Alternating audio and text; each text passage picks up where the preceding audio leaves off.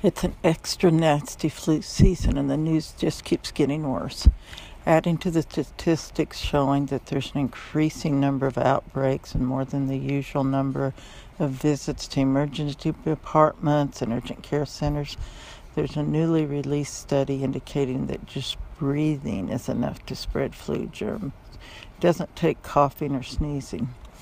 And as everybody knows, the flu season can be miserable for healthy people, but for some people it can be deadly, especially for the elderly, the very young, people with weakened immune systems. In 2016, 139 people died from the pneumonia influenza in Polk County, and that flu season is not considered as serious as this flu season.